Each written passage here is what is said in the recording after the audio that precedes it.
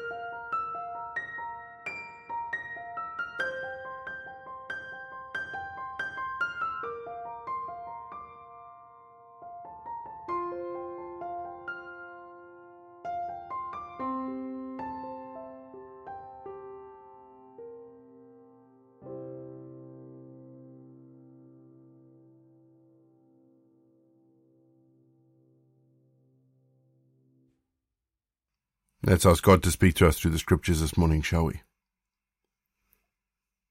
Father, in difficult times we turn to you. And so open our eyes today, Lord, to the words of scripture, that we may have faith, a deeper understanding of who you are. We ask this in Jesus' name. Amen. Our Bible readings this week are taken from the Contemporary English Version, and today I'm reading Hebrews 12. Such a large crowd of witnesses is all around us.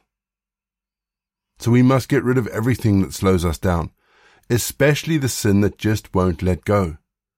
And we must be determined to run the race that is ahead of us.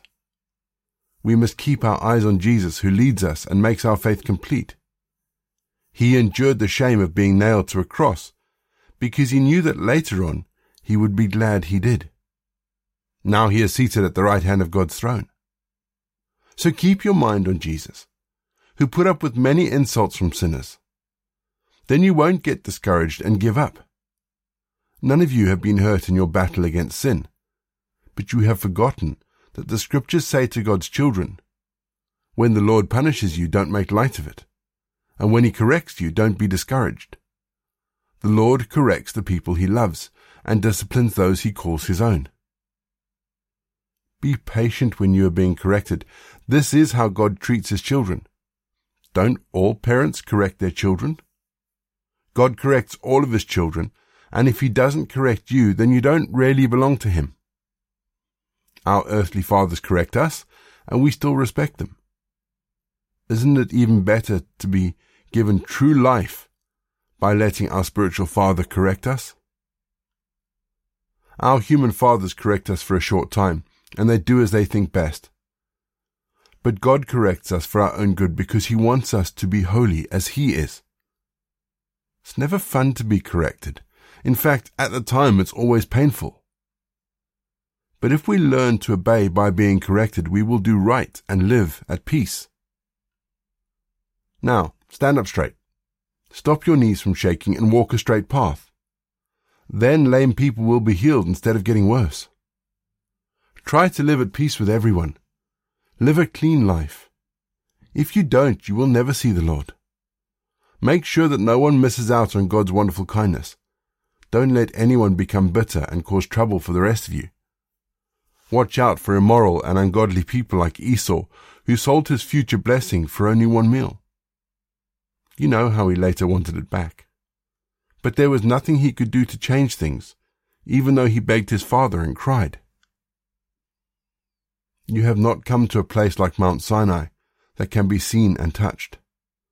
There is no flaming fire or dark cloud or storm or trumpet sound. The people of Israel heard a voice speak, but they begged it to stop because they could not obey its commands. They were even told to kill any animal that touched the mountain. The sight was so frightening that Moses said he shook with fear. You have now come to Mount Zion and to the heavenly Jerusalem. This is the city of the living God, where thousands and thousands of angels have come to celebrate. Here you will find all of God's dearest children, whose names are written in heaven, and you will find God himself who judges everyone. Here also are the spirits of those good people who have been made perfect. And Jesus is here. He is the one who makes God's new agreement with us, and his sprinkled blood says much better things than the blood of Abel. Make sure you obey the one who speaks to you. The people did not escape when they refused to obey the one who spoke to them at Mount Sinai. Do you think you can possibly escape if you refuse to obey the one who speaks to you from heaven? When God spoke the first time, his voice shook only the earth. This time he has promised to shake the earth once again and heaven too. The words once again mean that these created things will someday be shaken and removed. Then what cannot be shaken will last. We should be grateful that we were given a kingdom that cannot be shaken, and in this kingdom we please God by worshipping him and showing him great honor and respect. Our God is like a destructive fire.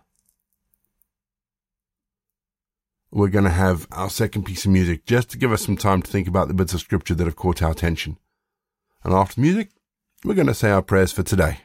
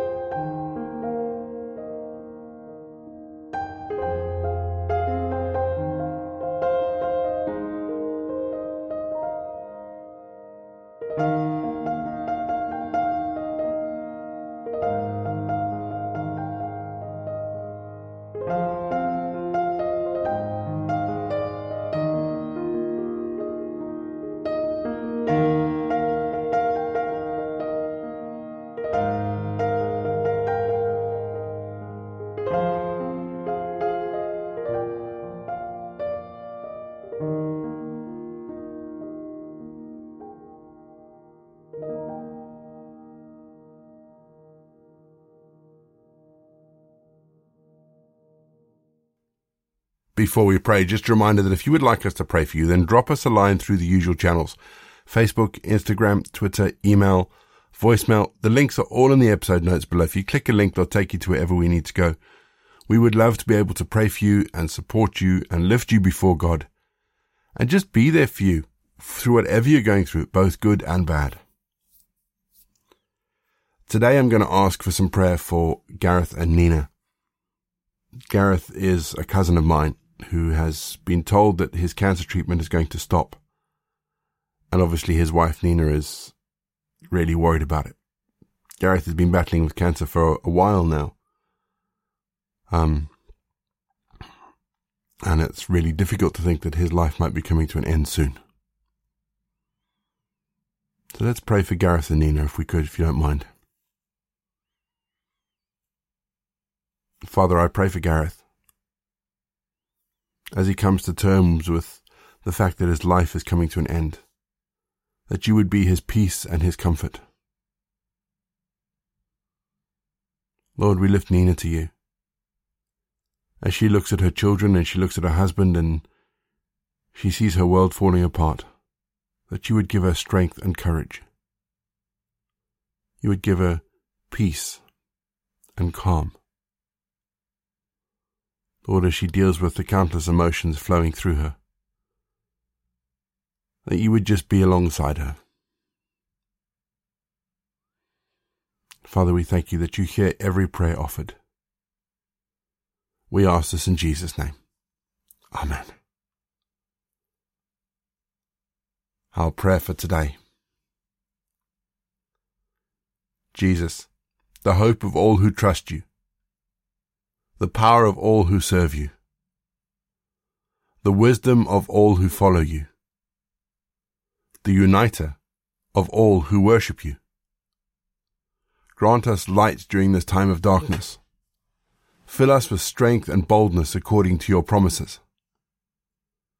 We humbly acknowledge our weakness and failure, but our eyes are fixed on you.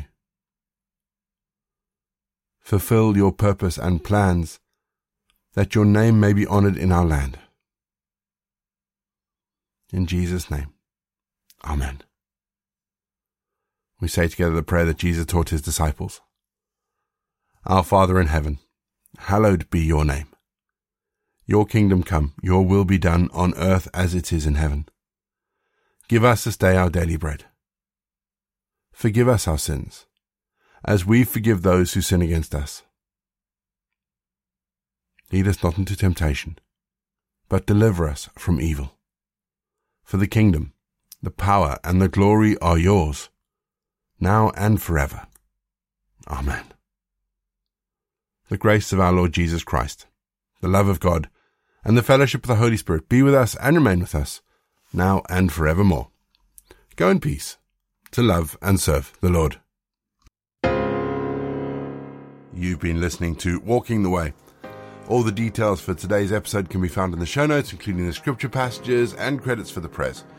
If you want to partner with Walking the Way, if you'd like to donate towards the project, that would be amazing. We are looking at upgrading all our equipment, so any donations would be fantastic. Please head to www.givesendgo.com/walkingtheway. And for more information, head to rayborrett.co.uk. You can find me on Twitter, Facebook or Instagram. Don't forget you can also listen to us on TuneIn and YouTube. My name is Ray, and so until next time I'll be here waiting as we continue walking the way.